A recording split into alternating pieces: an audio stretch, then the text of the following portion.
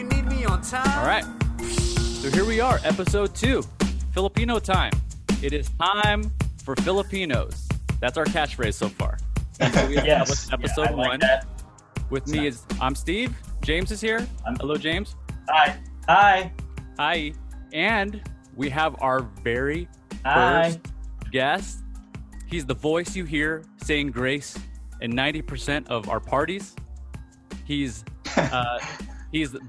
the laugh that you hear always, even if you're in a different house, you can hear his laugh. He's known for his trademark hand-to-face gesture, his smarts, his linguistic skills, and he is the eldest of the 15 Labrador cousins. With us is Gobi. Welcome, Gobi. Hey, Steve. Glad to be here. Hey, we're happy you're here. Even the clap lag there. That's okay. We're going to power. Yeah, we're having some technical difficulties, but we're just gonna power through because that's our style. You know, it's like we have it's like Filipino, you know, technical difficulties. It's okay. So I mean, there's so many places. Those are different from normal technical Yeah, exactly.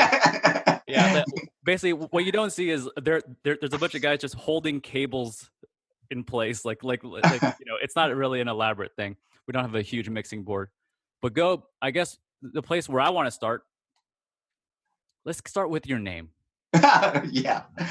Do you know what it stands for? Oh, this is a Filipino test already. Okay. No, you don't have to answer it, but do you know? Does everybody know why? I believe the origin is governor. Governor? That's right. Yeah. Okay, so right. Yeah, can you break it down? How did you get from your real name of Virgil or Virgilio? Virgilio, yeah. Well, my full name, is Virgilio Labrador Santa Romana. That's the Spanish way of, the father's last name first and then the mother's last name. So my mother's last name is Santa Romana. So Gov is actually short for governor. So I don't exactly know when my dad started, calling me Gov, because he wanted me to be governor. Now, I don't want to sound, a bit full of myself here, but please do. This is the place. But I think I showed very early signs of, let's say, uncommon intelligence. So, but my dad set his sights so low, though. He just wanted me to be governor of our province, which is not even one of the biggest or the richest provinces in the Philippines. But I guess there's a lot of illustrious people from that province, including what's the name of the province? Zambales province. Zambales. Yeah, because it's the land of the Sambals. Sambals are, but we're not actually Sambals. It's kind of complicated. It's named after the Sambali people, which is like a tribe in the Philippines, one of the many, about 200 different tribes. But we're not Sambals. We're the southern part of that province was settled by Ilocanos from the north. The Ilocano tribe. The Ilocano, which is one of the biggest. It's probably like the third largest, and they're very well known for their industriousness and well, I guess they're also kind of intelligent people. When you're industrious, when you work hard, you also become smart. Absolutely. And Marcos is from the Ilocos, and there've only been like maybe 11 presidents of the Philippines, in about 120-year history, and more than half of them are from the Ilocos or Ilocanos or Ilocano origin. So I guess my dad, like I said, it's not a very big province, but it's a good way to start. So that's what he wanted me to become. How old were you when he was like, Gobi, I want you to be governor? One, and you still couldn't understand? See, I don't even, like I said, I can't really pinpoint the time. Maybe Steve, your mom would probably know better. Your mom lived with us off and on when she was in college in the University of the Philippines. So she probably has a lot more details than that. And I actually been rereading psychology lately, and you really don't start having memories, or at least real memories, until past the age of 4. Anything before that is probably part dream or part, part what you've heard or anecdotes that you've heard from other people. Yeah. But I would assume that's really what it was. And we have a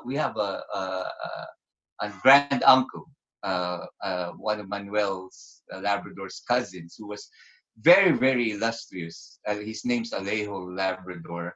What do you mean by illustrious? Illustrious means he's very accomplished person. He was one of the first graduates of the University of the Philippines. He topped the bar exams, which is the law exams in the Philippines, and then he became a justice of the Supreme Court. Okay. So he was kind of like, wow. For those of us who grew up in the Philippines, who know, everybody knows this particular Labrador, Alejo Labrador, because, and then especially, your mom went to the University of the Philippines. My dad went there. Lolo Manuel went there, and I went there. And if you guys don't know, the University of the Philippines was set up by the Americans in 1908. And it's really like an elite training ground for the future leaders of the Philippines. So in fact, almost all the presidents of the Philippines, since after the Spanish times, since American times, graduated from the University of the Philippines. Wow. Like Marcos did, Gloria Macapagal Arroyo, the current guy is not from the University of the Philippines. Oh, come on. Do 30s not a college degree? No. But he was a lawyer. Damn, but anyway, before I digress, like I said, Alejo Labrador is very well known because he was Justice of the Supreme Court, and he wrote a lot of things, and he wrote in a very good actual writing style. So nice. So speaking of the name Labrador, right. I remember at the Reno reunion that you helped put together, the big family reunion of maybe about 5-10 years ago, whenever it was. 2007, actually. I just watched the video again because actually we taped my speech. Mm-hmm. So I have a video of it. 2007. Is that something that you can find like on YouTube? No, actually, I haven't uploaded it. Yeah, but private archives. Okay. Yeah, well, private archives. I can share it, or we can Dropbox it and share it. Yeah. Perfect. Well, because it's not very good quality actually. This is 2007, so before HD. Yeah. We can summarize it. just deep. Yeah. Well, I just remember there's an anecdote about the origin of the name Labrador. Could you expound on that? Like how it was selected? Yeah. Okay, I'll very briefly. You see, around 1849, the Philippines was a Spanish colony since the 16th century, since 1521.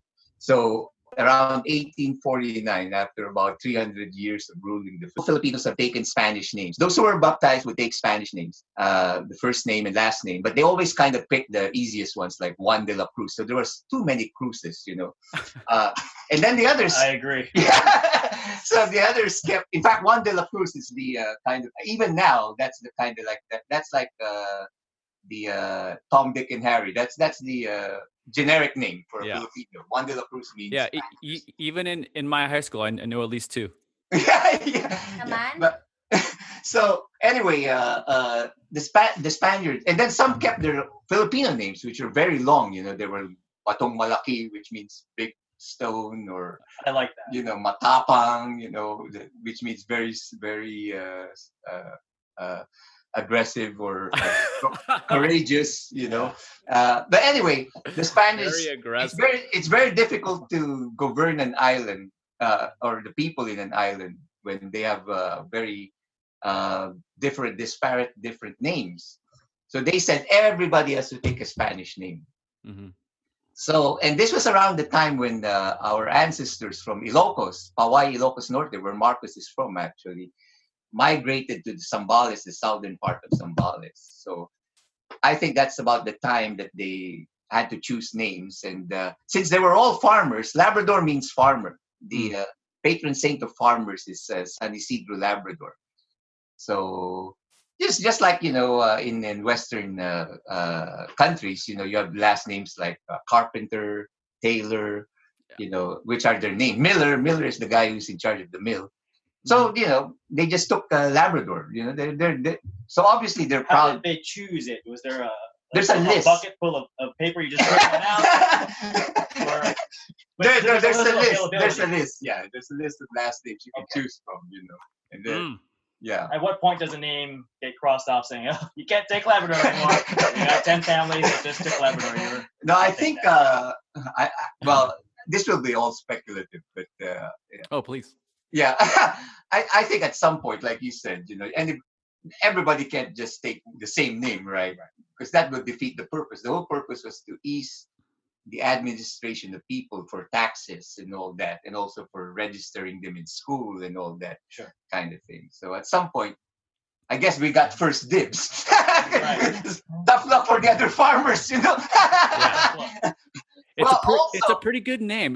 I feel like it's a name that's very memorable, and a lot of like all my friends who know or have hear Labrador, it sticks with them. So it was a good choice.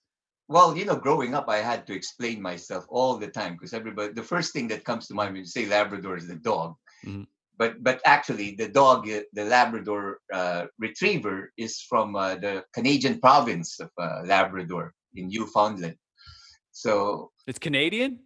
It's Canadian. Well, the dog is Canadian. It's getting interesting. We're not Canadians. Okay. No, it's named after the Labrador Current, which the Spanish sailors found, but it's in Newfoundland in Canada.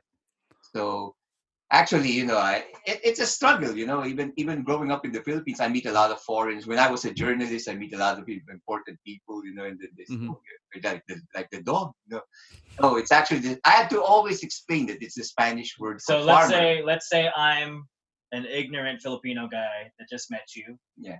And I want you to explain to me what you said to them back in the day. Labrador? Really? Explain that. Well, not so much from other Filipinos, actually. Because some of them, mostly from foreigners. Okay, I'm a foreigner. Yeah. Pretend like you're explaining to me your last name. Yeah. Labrador? What? Explain that. Like the dog? Is that like the dog? No, it's a Spanish word for farmer. And that's what I say. It's a Spanish word for farmer. My ancestors were farmers, so they picked the name, Actually, now I have a lot of clients. You said that so many times that you got so tired. Yeah. But now I have a lot of clients from all over the world, and I always talk about their last names. Some are like, even in Germany, like Schneiderman actually means tailor. Muller is Miller. Does Miguel mean anything? Miguel just is a name. Okay. Michael. People, like Michael. It's not really Michael. First name, and every time someone. Yeah, some people, some confused with my last name. Yeah, some pick up. I guess they're toying with the the authorities. It's actually a first name. It's Michael. That's why they get so confused. Right. So, but actually, it might have been shortened from San Miguel because there's a lot of last names from San Miguel. And there's towns in San Miguel, but it sounds too saintly, so maybe they dropped the San. Because I'm so glad they dropped it. I don't want to. Or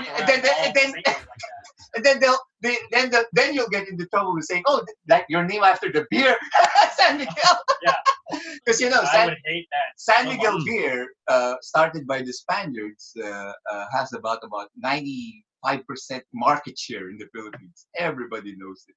Yeah, that's amazing. I bought my dad a 24 packs for Christmas. Right. What do you guys think of San Miguel beer? Do you guys like it? I can't remember what it tastes like. Gobi. Yeah, it's been a while since I drank it. 2 weeks. Actually here's my take on it. Okay, it's not that great. Okay. Unfortunately, see, this is what happened when we broke away from Spain in 1899.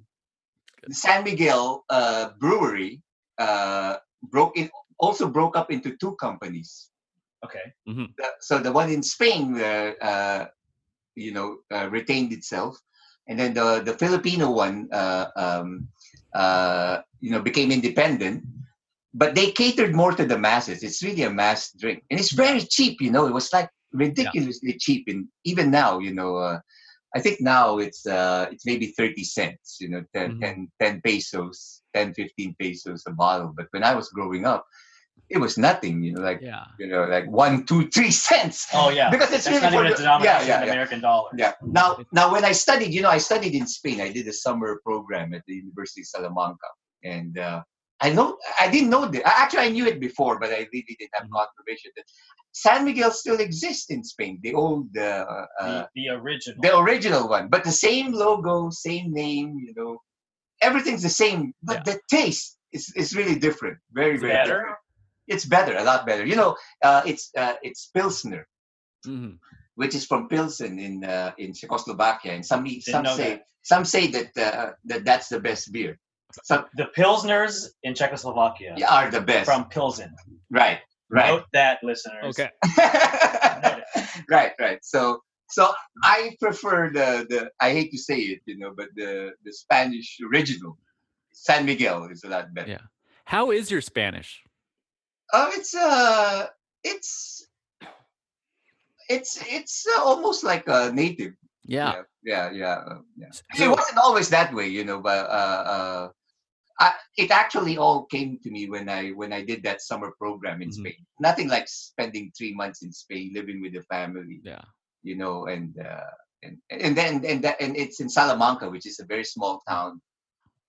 Very few people speak English, so you're really forced to speak it. And then now I have a lot of clients. I work in the satellite business, so I have Spanish clients. So and also from South America, and I travel there. So yeah. So okay. So let's get into that, because you obviously you travel a lot. How many have you been to? All the continents at this point? Well, except Antarctica, yeah. I've been to every continent. Actually, I did a list. I would think that would be the first. They need satellites. Actually, I made a list. I've been to about. It's not that many actually. It's all about 40 plus countries, 40 countries and territories.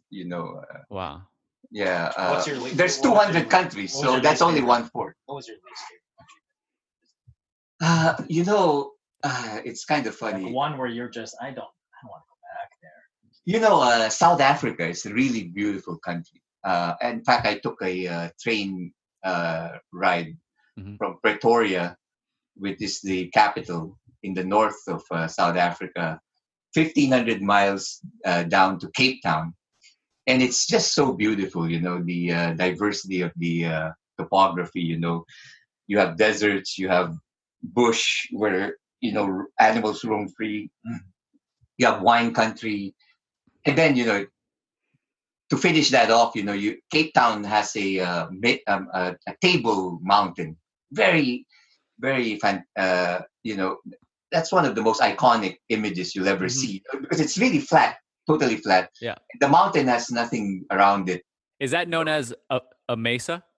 Yeah, it's like a mesa. Yeah, but this is huge. This is now bigger than anything here in the U.S. And then this is the same site that most sailors who go through the Cape see. And it's still the same. Hasn't changed in many years.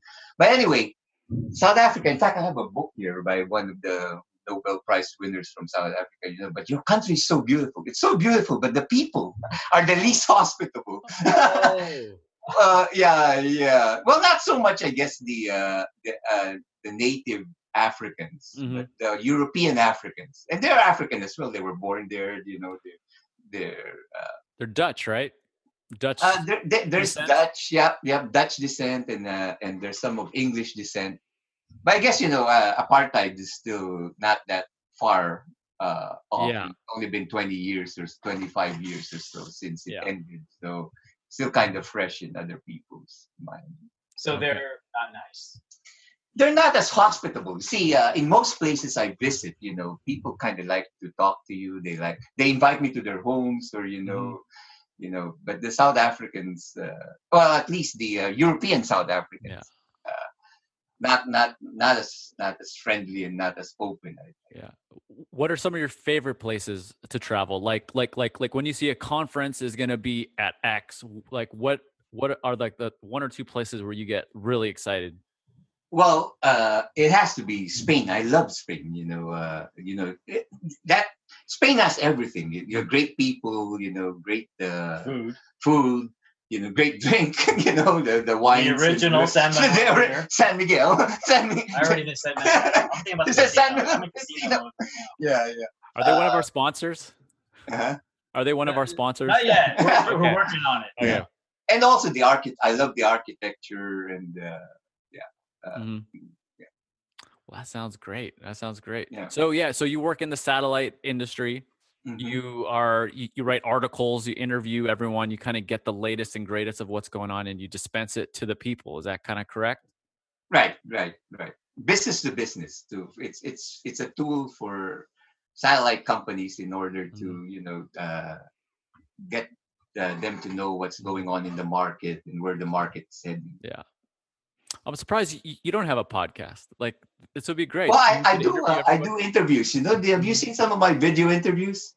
I Googled you today. I typed in Virgil Labrador and I clicked on the video tab. And it's just all satellite interviews. It's all satellite. It's a little technical. Yeah, it's a little bit technical. I have a YouTube channel called SatelliteMarketCast.com. Okay, great. Cool. Yeah. But this is my job. This is what I was trained to be. I studied communications and then communication technology. Speaking of study, so we first met when you came to America and you came to study. You came to study at USC. You were getting your master's, and we had a bunk bed. Right. Wow. Do you remember this? Yes, very much so. Yeah, Yeah. Elaborate. Like, what were your memories of coming? How was it at USC, coming and work and studying, and then living in a house with my family?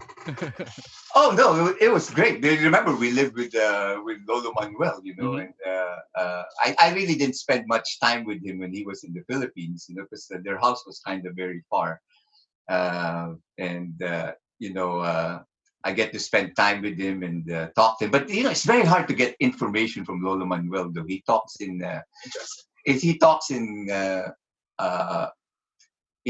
incomplete sentences, or he. Wait, so he'll stop in the middle of the. It's very different. The interesting member of our family, which your mom knows her. This Lolo Manuel's elder sister. Her name's Aurea Labrador, and she's a very interesting character. And she loves to tell stories. I mean, maybe that's where I got some of the storytelling from her, because I lived with her for 3 years. With Lola Aurea, she's very, very interesting person. She spoke fluent Spanish. In fact, that's how I also got to improve my Spanish a little bit. Oh, nice. And then she lived in the U.S. actually for over 30 years. Where? Yeah, mainly here in Los Angeles. Okay. Yeah, so she was really the first member of our family to come to the U.S. She came here in 1942. She escaped from Corregidor. She was the private nurse of Quezon, President Quezon, the president at that time. But the Philippines was surrounded by the Japanese. They escaped. How did she escape? Do you know? By a submarine to Mindanao with the president's family, and his a U.S. submarine called the Swordfish. Right. Yeah, this is in history. And then they went to Mindanao, which is in the south, and then they flew by B-17 bomber to Australia, and then from Australia by ship and plane to the U.S. Now, President Quezon died here in the U.S., because he was very ill. He had tuberculosis. Mm-hmm. So he died in 1944, and she stayed behind. And she didn't go back to the Philippines until 1964. So actually, it was 20 years that she lived here. Yeah, she came back. Well, actually, she came back in 64 and then came back here, I guess, to finish everything up. And then she retired in the Philippines in around the 69, 70, around that. Okay. Yeah, so she was here about 25 years. Oh, wow. And so when she left the Philippines, obviously Lolo Manuel stayed. He already had a family at the time, and he was working as an engineer in Olongapo, correct? Yeah. Well, he was he was a surveyor for the Bureau of Lands. And then when the Olongapo Naval Base was expanded, he worked there. He was actually in administration, like a clerk, but he was one of the highest ranking Filipinos. Yeah. In Subic, he was like chief clerk for one of the more senior Americans in the Subic base. That's amazing. Yeah. Actually, it's a great story, Steve, because what I learned from Lolo Manuel, he's a very honest man, extremely honest man. Mm-hmm. He wouldn't lie or cheat. First of all, when he was in the Bureau of Lands, he was a surveyor, and he was assigned to survey the whole city of Olongapo before the U.S. base was being expanded. Mm-hmm. So if he had a little foresight, he would have known that this is going to be a big city. He could have prospected and maybe bought some of the land, the choice lands. But he bought one little small plot of land. Do we still own that land? Yes, actually we don't, but our relatives still do. They're under the Marshall's sister's family owns it. Yeah. They bought it from Lolo Manuel, he sold it, but it kept in the family. So it's still in the family. Still within the family. We're still within the family. Yeah. Just a very small plot of land. Is this the home that's in Olongapo? Yeah. You've probably seen the pictures, it's a wooden house, and so your mom and Uncle Sir, Auntie Gloria, they grew up there, my dad, so he had a very simple house. The other thing is, since he was very senior member of the administration in Subic, a lot of relatives, and this is very common in the Philippines. There are a lot, even your, very several degrees removed relatives would ask Lolo Manuel for a job, and he would always have the same answer. Well, you'll have to apply. You have to get in your own merit. He never. That's very common in the Philippines. It's called padrino system. That's like sponsoring somebody. If you're their relatives, you give them jobs, or you help them get jobs. But he never did that sort of thing. Amazing. I think you can actually, see the house on Google Street View now. Through Google Maps. I think my mom and I were looking at it. It's like I think it's on 8th Street. I forget exactly what the intersection is. Yeah. Well, I know the district is called West Tapina. Yeah. West Tapina. Is anyone living in it right now? Yeah. I think. Well, see, one of your mom's cousin, so my aunt, Auntie Panching. The name's familiar. Yeah, Auntie Panching. They bought that house, and I think one of her sons stayed there now. Yeah, that's great. Yeah. And so, which is our cousin. His name. Yeah. Yeah, and it seems like it's a really beautiful area. It's obviously you're right on Subic. You're right on, on the bay. Yeah. So what year was it that you came over?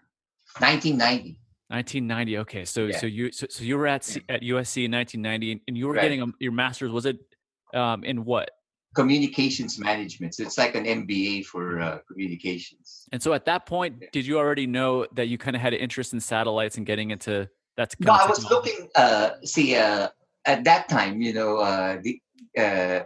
in my program, they come from various parts of the communication industry, and this being LA, mostly are in broadcasting, public relations, advertising.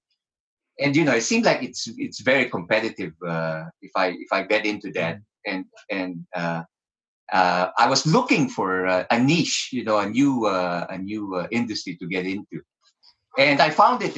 I was sent by USC to Washington D.C. for an internship at the Department of Commerce, and that's where I found the satellite industry. It was still a very small industry at that time, and I guess the rest is history. So I stuck to that, and I've worked in the satellite industry ever since. So almost 26 years now.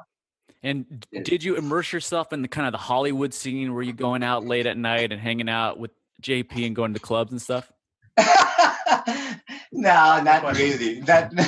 Not really. Yeah, but because the school I went to, the Annenberg School. Pretty serious people, they have they have full-time jobs, and some were pretty senior already, managers, etc. And we had parties, but not that those. Yeah. No. I'm sure. No. USC was a party school at that time. In fact, one interesting point is, when I was at USC, Monique was there too. Now, wow, yeah, the same exact time, and it's kind of funny because I had a really old beat up bike, and I lived in a very old apartment, which is still there. It's they have bicycle or motorcycle. Bicycle, because you go around by bicycle around USC, and Monique also had a bicycle. That's the best way to get around. But hers keeps getting stolen. Mine was never stolen. Was hers real fancy and pretty? Not a little better than mine, but must have been. Maybe thieves were just honestly trying to get her. Yeah.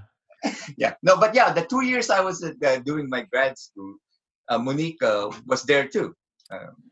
Was she also in grad school, or was she an undergrad? No, she was an undergrad. She took a little longer, I think I don't want to say, in memory of her, but she took longer than 4 years to finish. Yeah.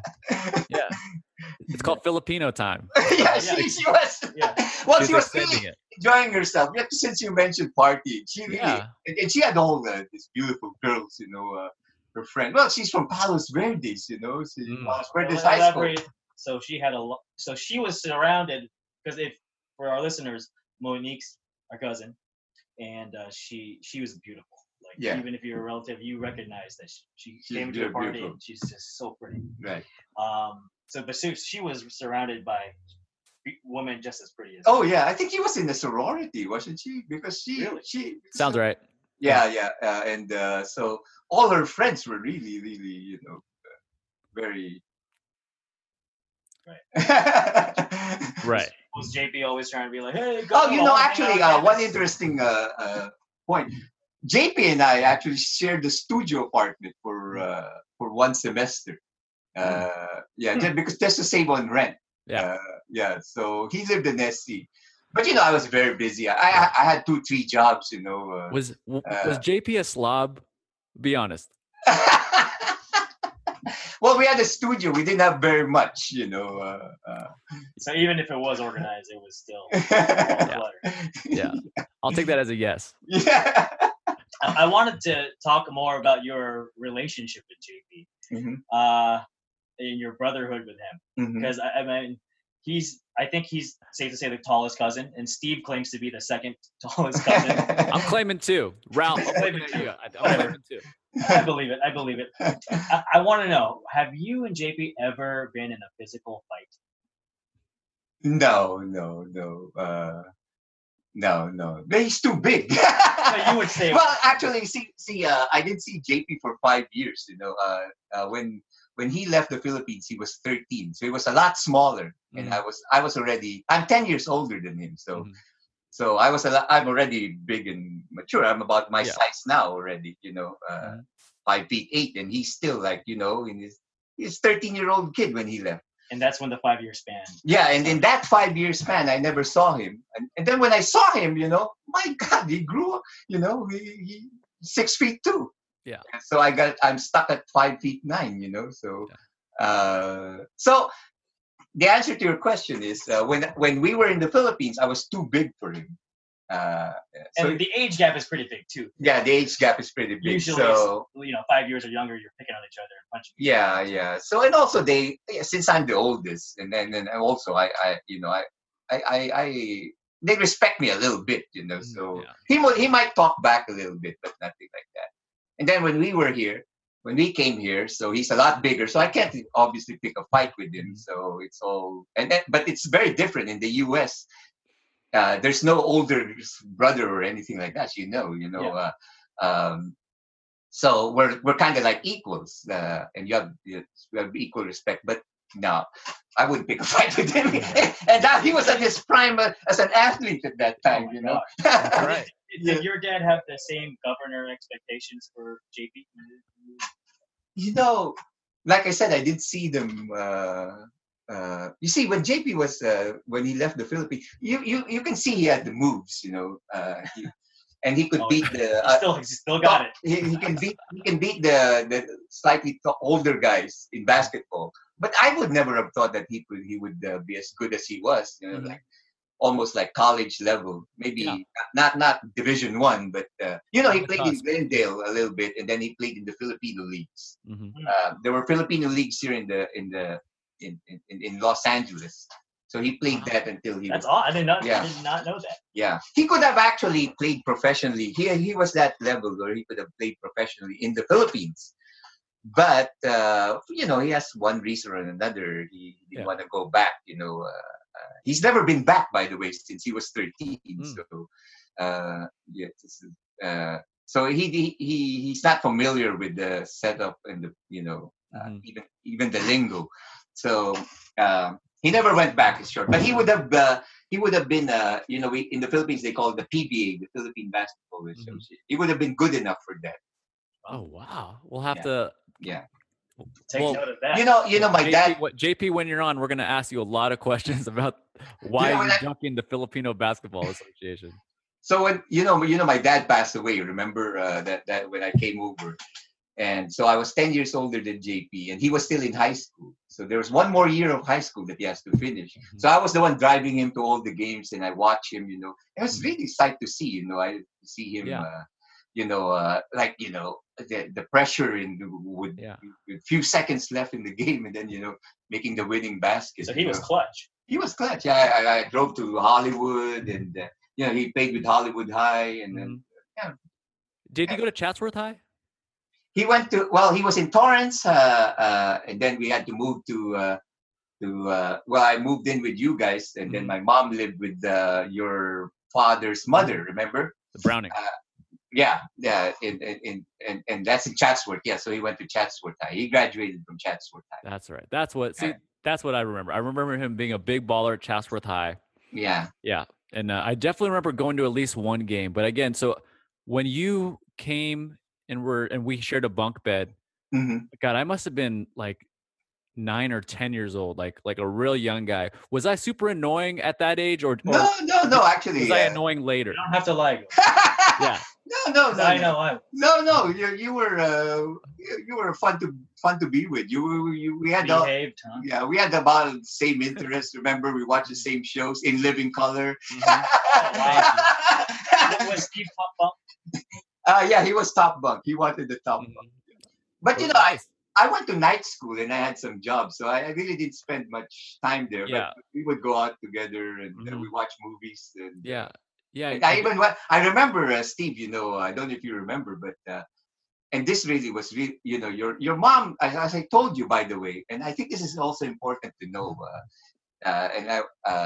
Your mom, lived with us when she was studying for her nursing exams. Yeah, okay, so in Olongapo. No, in Manila. This is in Manila. Oh, okay. Because our house was near the University of the Philippines General Hospital. Okay.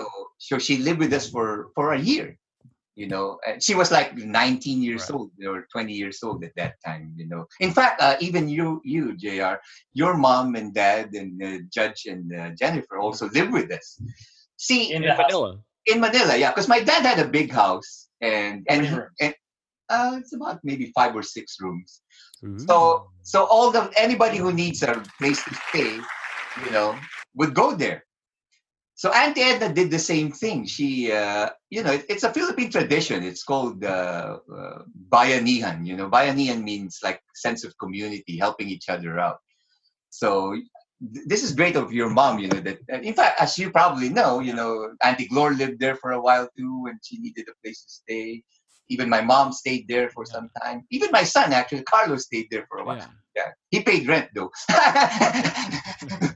I did pay rent, because I was new and struggling. But here's the thing: your mom took me on one of your vacations. Remember, we went to Carmel. Yes.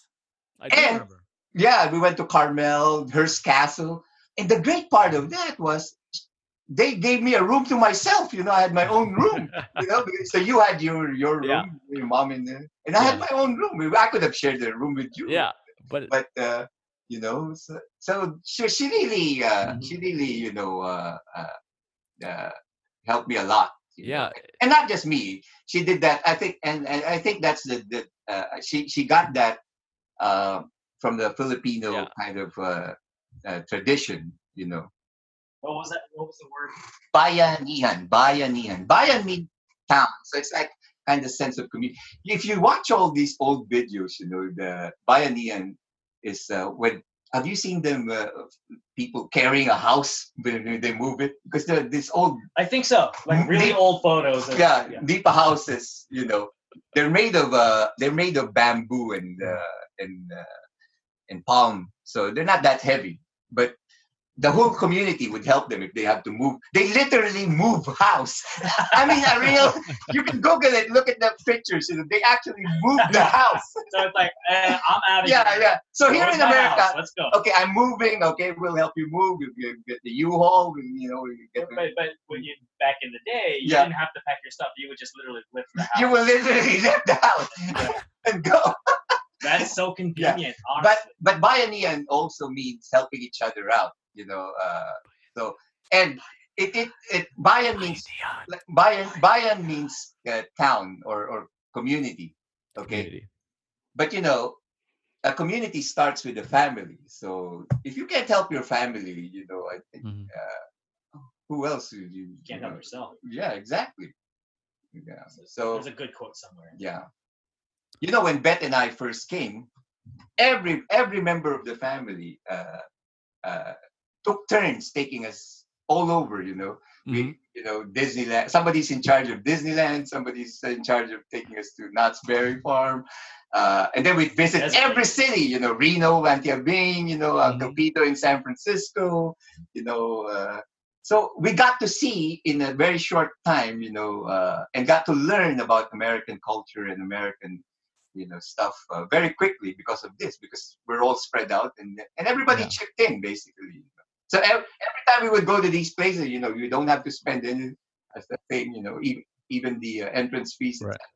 And so was it fairly easy to kind of, acclimate to American culture, or was there sort of a transition period? Well, there was a transition, but we have an advantage in the Philippines, especially us from Olongapo, which was next to the U.S. Naval Base. If you grew up in that area, you're pretty much familiar with the American culture. Yeah. Yeah. There's a TV channel, Far East Network, broadcasted from the U.S. Naval Base. It can only go like 100 miles around. So only the people in Olongapo, and they're all the latest American TV shows. Even more than in Manila. So. It's pretty easy then. Well, let's go. Yeah. All right. Should we take a break for sponsors, Steve? I think let's mix in a sponsor. Do you want to go first? Yeah, absolutely. So the Filipino Time podcast today is sponsored by Satellite Communications Technology Guide for the 21st Century, written by our very own guest, Virgil S. Labrador. Are you one of the millions of people that want to get into satellite communications, but they're like, wow, this industry is so gosh darn complicated? How do I do it? I don't know how to do it. What do I do? And they're also like, I wish there was a comprehensive beginner's guide that taught me the basics without using all those fancy schmancy technical satellite communications terms. Hey, I kind of wish this guy kind of had some graphs and tables as well. Well, let me tell you something, Steve. What's that? This guide's for you. The Satellite Communications Technology Guide for the 21st Century by Virgil S. Labrador explains everything you need to know in a way that is easily understandable for all of us idiots out there. That's everybody but Kobe. But now's your chance to get your feet wet in this $100 billion industry. Available now on Amazon Prime today for just $20. Use code Filipino Time to get 0% off your purchase. Now, Kobe, I wanted to kind of segue into that. Can you describe your book in 3 words? However, those 3 words need to be 1 emotion, 1 noise or sound effect, and 1 Filipino dish. That's tough. Oh wow! 1 emoji. 1 emotion. 1 emotion. 1 noise or sound. And 1 Filipino dish. Please describe the Satellite Communications Technology Guide for the 21st Century. that is not easy. Here, you know what? Here, I'll give you some thinking, some music to help you think a little bit. Okay. So, when you think of this book, like, what emotion does it elicit? Okay, what emotion? It'll be entertaining. Entertaining. This book is entertaining. Yeah. Okay, so now when you think of like what noise, when you think of these satellites, right? What? Let's pause the music once he's ready for the noise. Okay. It'll be. Oh, here we go. It'd be like thunder, because it could hit you. Oh, boom! Yeah, boom! Like a boom. A boom. Aha! Yeah, entertaining. Boom. Yeah. Boom! And describe your book in one Filipino dish. Balut. Do you know what balut is? Yeah, why balut? Why is your book balut? Well, for those who don't know, you want to explain what balut is, JR? Balut is a duck egg that has the duck embryo in it, and the embryo is actually in whatever stage past fertilization, where you can, when you crack it open, you can see the beak. It has feathers. It has eyes. And there's actually a delicious soup inside. Once you crack it open, you put some salt in it and drink it. But for 95% of the world, they're disgusted by this. Yeah, dish. Exactly. But why is your book? Well, why is your book balut? Because there are many layers to it. Like you said, wow. There's so much. This is good. Good. The satellite industry encompasses almost everything we do. Like this podcast, at one point, is probably going through a satellite. It goes out through the Wi-Fi and it goes through fiber, etc. But at some point, all the TV that you watch comes from a satellite. Data transfers, etc. So it's not obvious. If you look at the balut, it's just a plain egg. But like JR eloquently explained, there are many layers and levels to it.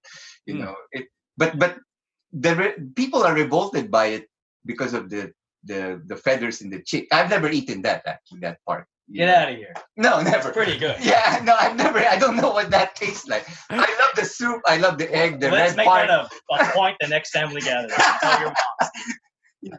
But there's something in it for everybody. Okay, so I'm not into the feathery embryo, but I'm all for the soup. The soup is really good.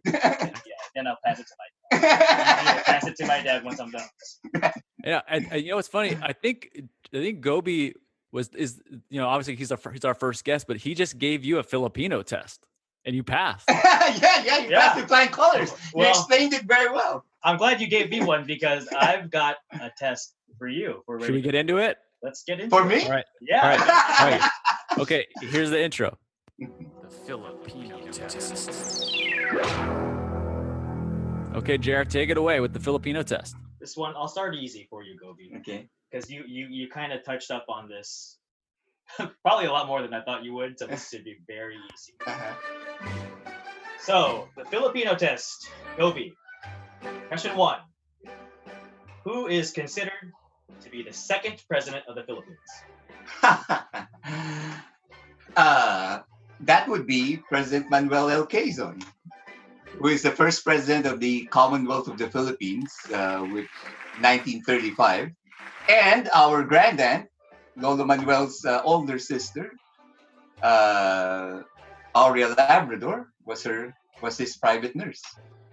Our grandaunt was Manuel L. Quezon's private nurse. She served him right after graduation from the University of the Philippines. She's also a University of the Philippines graduate, one of the first actually in nursing. And so she was hired almost immediately after graduation, and stayed with him till he died in 1944. And was he also Ilocano? No, he's Tagalog. He's from. But he's actually his father was pure Spanish, so he was this. He's very handsome. I saw. He's a white guy. Today. He's a white guy. His mother's Filipino, but he was like. Yeah, yeah, it's like Steve, half. Mestizo. No wonder. But he spoke fluent Spanish. But anyway, Okay. Gobi, question number 2 of the Filipino test. What are the top 3 exports from the Philippines? that's that's actually controversial because well, let's just go based off what I googled. But based on the actual revenues, the number 1 exports are our people. There's about 10 million Filipinos working abroad, and they send about more than half of their money, some even more. So in terms of revenues, our number 1 export is actually labor. Let's take people aside and talk about things. Okay, things. Then I would imagine it'll be oh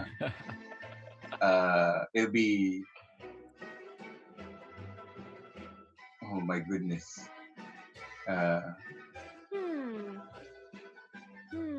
Fish? Fisheries? No, Gobi, that is incorrect. So I combined 1 and 2 together because they're pretty much the same thing. Electrical machinery and computer parts. Oh, really? Oh, it makes up about $37.8 billion. Really? Of export. Oh, I didn't know that. That's actually surprising. And number 2 is actually optical and medical apparatuses. Really? $2.6 billion. You want to take a shot at number 3? Is it a product, a tangible product? I'll give you a clue. It's not a raw material. It's not a natural resource. It is. It is. It's not San Miguel, is it? Timber. Think coins. Coin. Gold, silver. Keep going with that. Bronze. Maybe I'm mistaken on what coins are made of. But think. Iron. Starts with a C. Copper. Oh yeah, copper is number 3. Oh wow, $2.1 billion. Oh really? Well, Zambales province has a big copper mine. It's probably one of the biggest producers of copper. See all those. I left the Philippines almost 28 years ago now. And at that time, the industries were not as developed and it's not. That this was before IT all took off. So yeah, I'm surprised when I read. Actually, I'm very surprised about it. Yeah, computer. What? Yeah, I do. Oh, I have one last Filipino test question for you. And I thought, Steve, you still there? You're frozen on our screen. Yes, I'm here. I decided to pick something more in your industry. What is the name of the first Filipino-made satellite to go into space? Yeah, it's called Agila. What's that? Agila. Yeah. Now I did read that, but that was actually privately owned and made. Right. What was the first one built? Agila 1 and 2 is Agila 1 and 2. But Agila was actually manufactured in the Philippines. And Agila means eagle. It's actually a Spanish word. But I'm looking for a different answer. So Agila 1 and 2 were. Well, you got me there. The reason is because if it was made in the Philippines, it's obviously a smaller type of satellite, and there's so many of those. And in fact, in my industry, we kind of deal more of the big picture, the bigger companies as opposed to the smaller ones. Sure. So. Well, the answer to that, Gobi, is the Philippine Scientific Earth Observation Micro Satellite. So yes, it's a small satellite. Yeah. The Phil Microsat 1, and it was nicknamed Diwata 1. Follow-up Filipino test question. What is a Diwata? That's DIWATA. Yeah, Diwata is it's like a fairy. It's a mythical creature, beautiful woman. That's correct. Yeah, baby. Divine spirit in Philippine mythology. Right. All right, and that wraps up the Filipino test. Excellent. Very, very, very Good nice. job, Gobi. All right. So to end, our little segments here, I'm gonna give you a choice, kind of dealer's choice. You get to choose. Do you want to go rapid fire round where me and JR, we asked some of our cousins to submit some questions that that they'd like you to answer. So we can either do rapid fire, we can play a game called Just Try to Remember, or and then maybe we'll end with staggered stories. JR, what do you think we should try to do all of them, or just do a couple of them? I think we should just do a couple. Okay. All right, go. A couple would be good. Yeah. Let's try try to remember. Okay, excellent. Okay. All right, here we go. So, Gob, I'm going to ask you a question, and you're going to have to scour the bowels of your mind to try to remember the answer. Okay. What is the dumbest argument that's ever happened around the family poker table? Gobi. Just try to remember.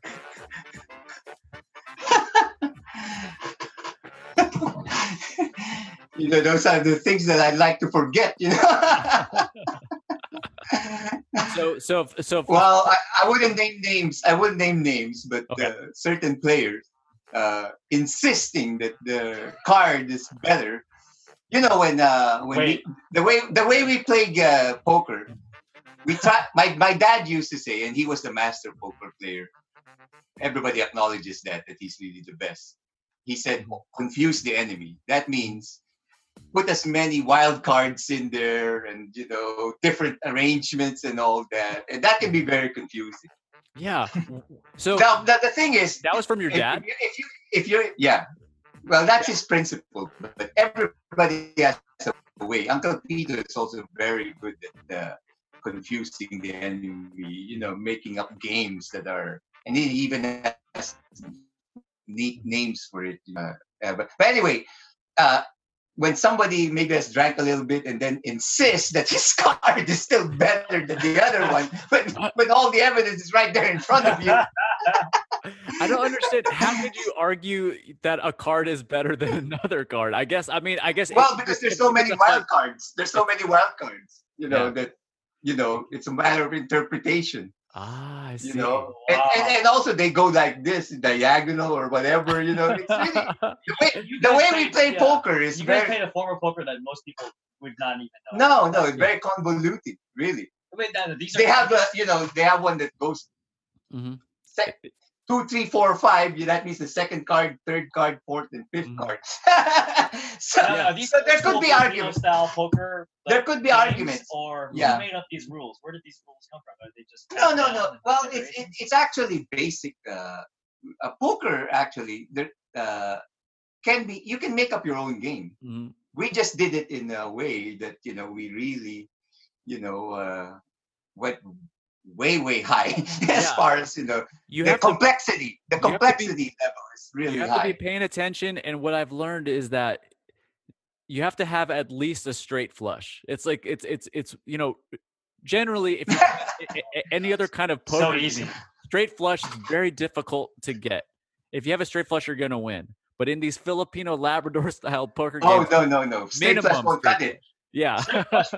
Yeah, because of all the wild cards, 5 of a kind. You can get 5 of a kind. Yeah. So did you guys play this one crazy form of poker every time we had a poker? No. Some want the plain vanilla, games. But jeez. Yeah, it's so confusing. I love it though. So some family members that will remain unnamed would insist that their card was still better. Yeah. All the evidence. Yeah, or there's other ways of reading it than Yeah. Okay. Okay. So I do have one more question from the rapid fire round that I do want to get in because it's burning a hole in my head. So our family, we legendarily have a very loud family, very loud, and arguably you are the loudest member in the family. Like, is that like, how does it feel?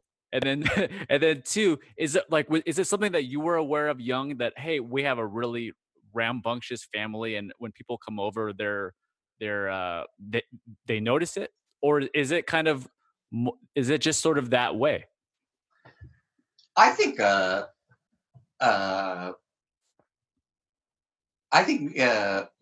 when you gather as a family, most speak loudly. Your mom talks loud. Even my dad, actually, maybe not so much when he was here, but in the Philippines.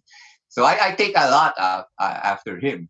Mm-hmm. So it kind of comes naturally that you would also talk louder and also to be heard, right? Mm-hmm. So it's just so it's just in our genes. Yeah, and the other thing is, I think when you're happy, you kind of speak louder. Yeah, because you want to express that happiness. Yeah? There is an inner happiness to the family. Yeah, that's a good point. So it's not like others, if you've been to other countries, like in China, people are shouting, or in Italy, they're fighting, but that's not in our family. Yeah, they're actually arguing. Yeah, we're like shout cursing and shout yelling, but sometimes it's very hard. If your mom doesn't stop, so in order to get your word in, you always have to, talk louder than her. Also, that was the only communicate was to keep talking louder. Yeah. Mm-hmm. Escalate. See, that's how to escalate. Burning question, Steve, to ask too. So, if you look at Gobi, he's doing it right now. The Gobi face stance, whatever you want to call it. If for our listeners, you take your thumb and your index finger and you make an L. You make an L. Your thumb and index finger. You take the intersection of those two lines and you put it kind of at the base of your jaw. Yeah. So the thumb is pointing towards your back. And it's kind of a cool. It actually helps me think better or even listen better. If you try yourself, you're listening right now. Just try to do it yourself. Shape of the L, where it connected goes to kind of the base of your chin, to the side of your face. Doesn't matter left or right. Now, Gobi, this is something you are signature for doing. I have not seen you once, and you did not do that. Is this something that you had done? You know what? There was a picture of your mom carrying me as maybe 1-year-old. And I was doing this already at that age. Unfortunately, that picture was lost because I asked your mom for that picture. Unfortunately, but 1-year-old. Now, physically, the explanation I'll give you is, for some reason, this eye, my left eye, I have to touch it. I don't know. Just like over the eyelid, or touch your eye? I think it's more like a habit, Okay. So it needs that type of pressure. Yeah. But to me, it's just like thinking, or or just just so. Some people have some have that poses, that. Actually, later on in life, they thought that I'm doing the Labrador thing, L, There is an L. Yeah, it's an L, But that's not what it is, as far as I can remember, I said that picture of 1-year-old, unfortunately that picture is totally lost. I've asked your mom for it. And she couldn't find it. Yeah. Well, I mean, as far as just any sort of hand tick or gesture goes, it's pretty great. There's a lot worse. It's very sophisticated. Yeah, like you can pick your hair or be biting your fingernails. Biting your nails. I have a cousin from my mom's side, and he looks like you, like this, like he's looking over there, but he's actually looking at you, right? And he's not cross-eyed. So we all have different mannerisms. These are mannerisms. That's really interesting. So he kind of, when he's talking to you, he looks like he's looking there, but his head is kind of turned at like a 45 or like a 40-degree angle away, but his eyes might still be looking at you. Right. Interesting. And then there was another guy I used to work with, and every sentence he would do this, he would move his head. That's like, that's like his way of, ending sentences. Like he had to crack his neck, like just like a bob. Like was he the first bobblehead? Yeah. Probably, Steve. Yeah. But you do see a lot of authors, in poses, like the thinking pose. So. Okay. Well, good. Yeah. Well, speaking of which, we do have one more sponsor before we wrap up with staggered stories. Hey, have you married into an extremely loud Filipino family? Are you often annoyed by exuberant laughing, shout cursing, and just all around yelling? Are you a white guy? Well, hey, look, If any of these symptoms apply to you, the solution is simple. You need noise-canceling headphones, baby, from Bose. Oh! Yeah, JR, come on. I didn't even think about that. I didn't know those existed. You just throw on some noise. You just throw on some noise-canceling headphones. What do you mean throw on? Like on my head, or just throw them on your shoulder, on your head, but if on your ears preferably. That's how they work the best. Oh, my ears. Okay, so put them on my ears, and then and then you won't need to avoid your in-laws ever again. You know, pretend you're listening to Tina Kling music. You could pretend you're listening to Gabby Concepcion jams. My favorite. Pretend you're on hold, you know, ordering Jollibee. Yeah. Or, hey, pretend that you're listening to Filipino Time. But either way, with the headphones on, you can easily ignore your loud family in style with Bose noise-canceling headphones. Before your annoyance turns to blows, just toss on some headphones from Bose. Yeah. I got through it. So, Gob, this has been awesome. Thank you for coming on. Oh, it's been great. Thanks. Out with us. Yeah. And thank you, Gobi. No, thank you. Thank you all.